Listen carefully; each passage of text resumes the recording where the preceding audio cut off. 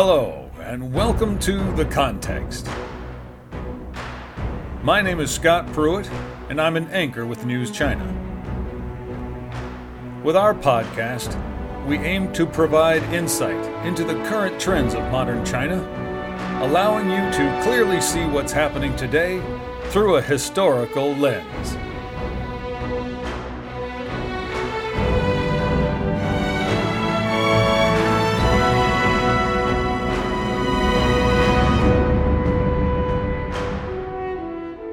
Today we're going to introduce a man known as the best painter of the Song Dynasty. Living in a period of cultural refinement, this 11th century painter outshined his contemporaries with his seminal style in both figure and horse painting.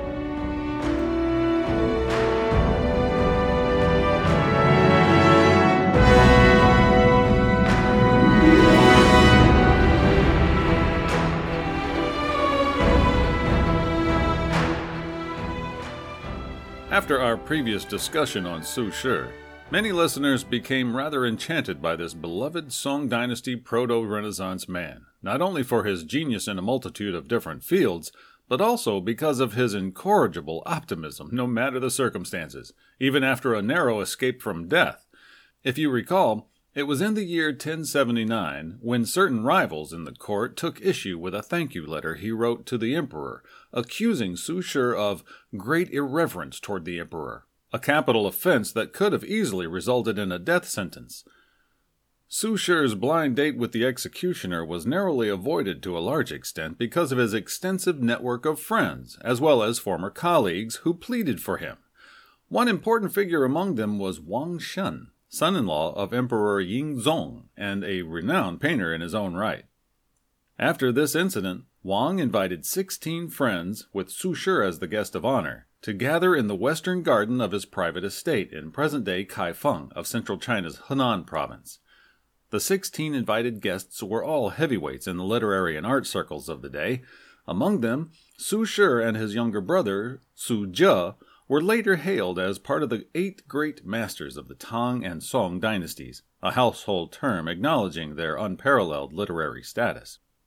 In terms of calligraphy, Su Shi, together with Huang Tingjin and Mi Fu, are ranked among the top 4 calligraphers of the Song dynasty.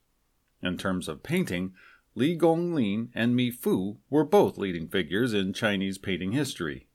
Li Gonglin, our protagonist for today, is considered by art historians as the best painter of the Song dynasty. Organized and attended by literary and artistic figures, such gatherings were called elegant gatherings and were quite popular in ancient China. At these gatherings, hosts and guests painted, chanted, feasted, and enjoyed a variety of entertainment as they shared their views on a wide range of topics in a relaxed atmosphere. The gathering convened at Wang Shen's Western Garden was said to have been recorded in a painting by Li Gonglin, along with the namesake text by Mi Fu. But as Mi Fu's written account didn't make its first appearance until the Ming Dynasty, and no other literature back in the Song Dynasty ever mentioned the gathering, for centuries, Li Gonglin's painting entitled Elegant Gathering at the Western Garden came to be the only source that provided a glimpse into such a highbrow event. Li Gonglin was born into a scholar-official family in the year 1049 in Sucheng of East China's Anhui province. He succeeded in the highest level of the imperial examination at the age of 21, but he surprisingly postponed beginning his official career until a decade later. During this period, he stayed at a famous mountain retreat in the Longmian Mountains near his hometown, and spent much of his time practicing painting. It was also during this period that he befriended Su Shi, and his accomplishments as a painter earned him a place among Su Shi's elite circle. Li Gonglin is credited with the invention of the style known as bai miao, a term used to describe line-drawn monochromatic painting, as opposed to painting in full color. His painting is characterized by his uniquely refined, controlled, yet expressive mastery of linear brushwork. Li Gonglin's visual record of the gathering at Wang Shen's Western Garden had been so mesmerizing for artists in the following dynasties that they have created altogether 47 versions of the painting. His original used to be collected in the Forbidden City. After the fall of the Qing dynasty in 1911, Qing's last emperor, Puyi, stole a huge number of cultural relics under the pretext of taking them out for repair. Among those treasures was Li Gonglin's painting of the gathering. It was then lost during the ensuing political turmoil and is now preserved at the Taipei Palace Museum.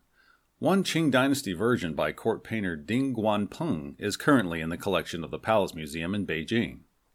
For the same reasons, existing paintings from Li Gonglin's own hand are extremely rare. However, his technical and stylistic legacy has resonated with artists through the centuries, especially with regard to his portrayal of horses.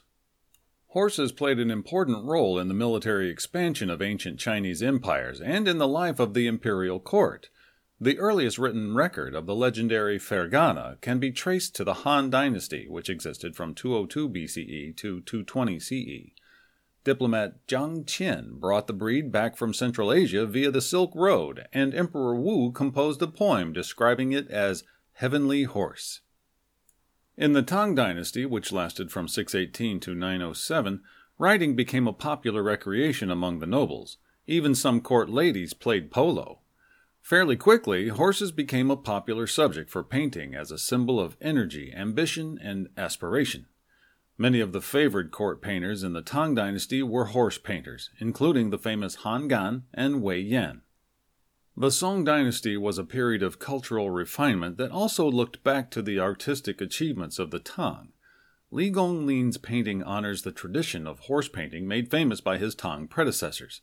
Legend has it that Li was so good at painting horses that one time a horse died after he completed his painting because the spirit of the horse had been captured by the painter.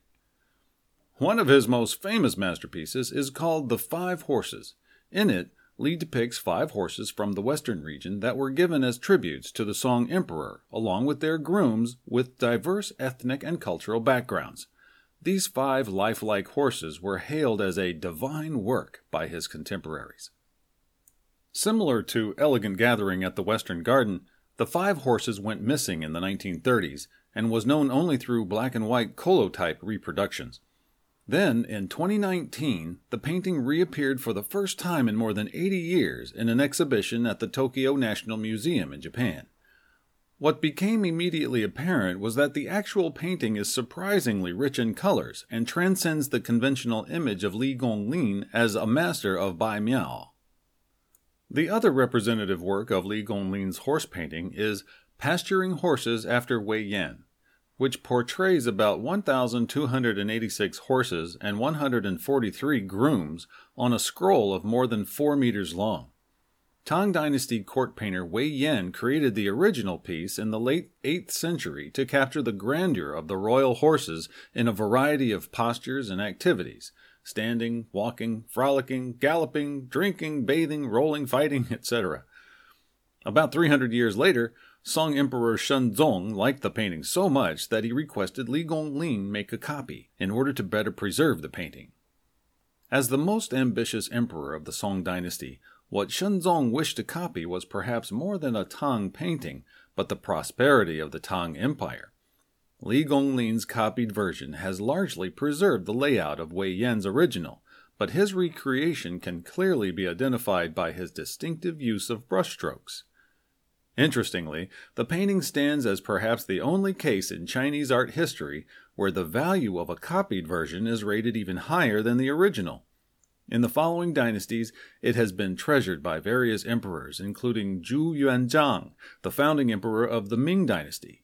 Zhu came from a poor background and paid little attention to arts. However, he showed a special fondness for this painting and left a postscript to describe how the painting had reminded him that he, in fact, was an entrepreneurial ruler who must guard against risks and be prepared for emergencies. Since 2002, the State Administration of Cultural Heritage released the Catalog of Prohibited Outgoing Cultural Relics to safeguard the country's national treasures. The catalog was issued in 3 batches, preventing the exhibition of 195 invaluable pieces beyond the nation's borders. Pasturing Horses After Wei Yan was included in the second batch of 37 remarkable artworks and is currently collected at the Palace Museum in Beijing. While Wei Yan's original painting is said to have been destroyed during World War II, Li Gonglin's copied version provided a precious testament to the consummation of horse painting in the history of Chinese art.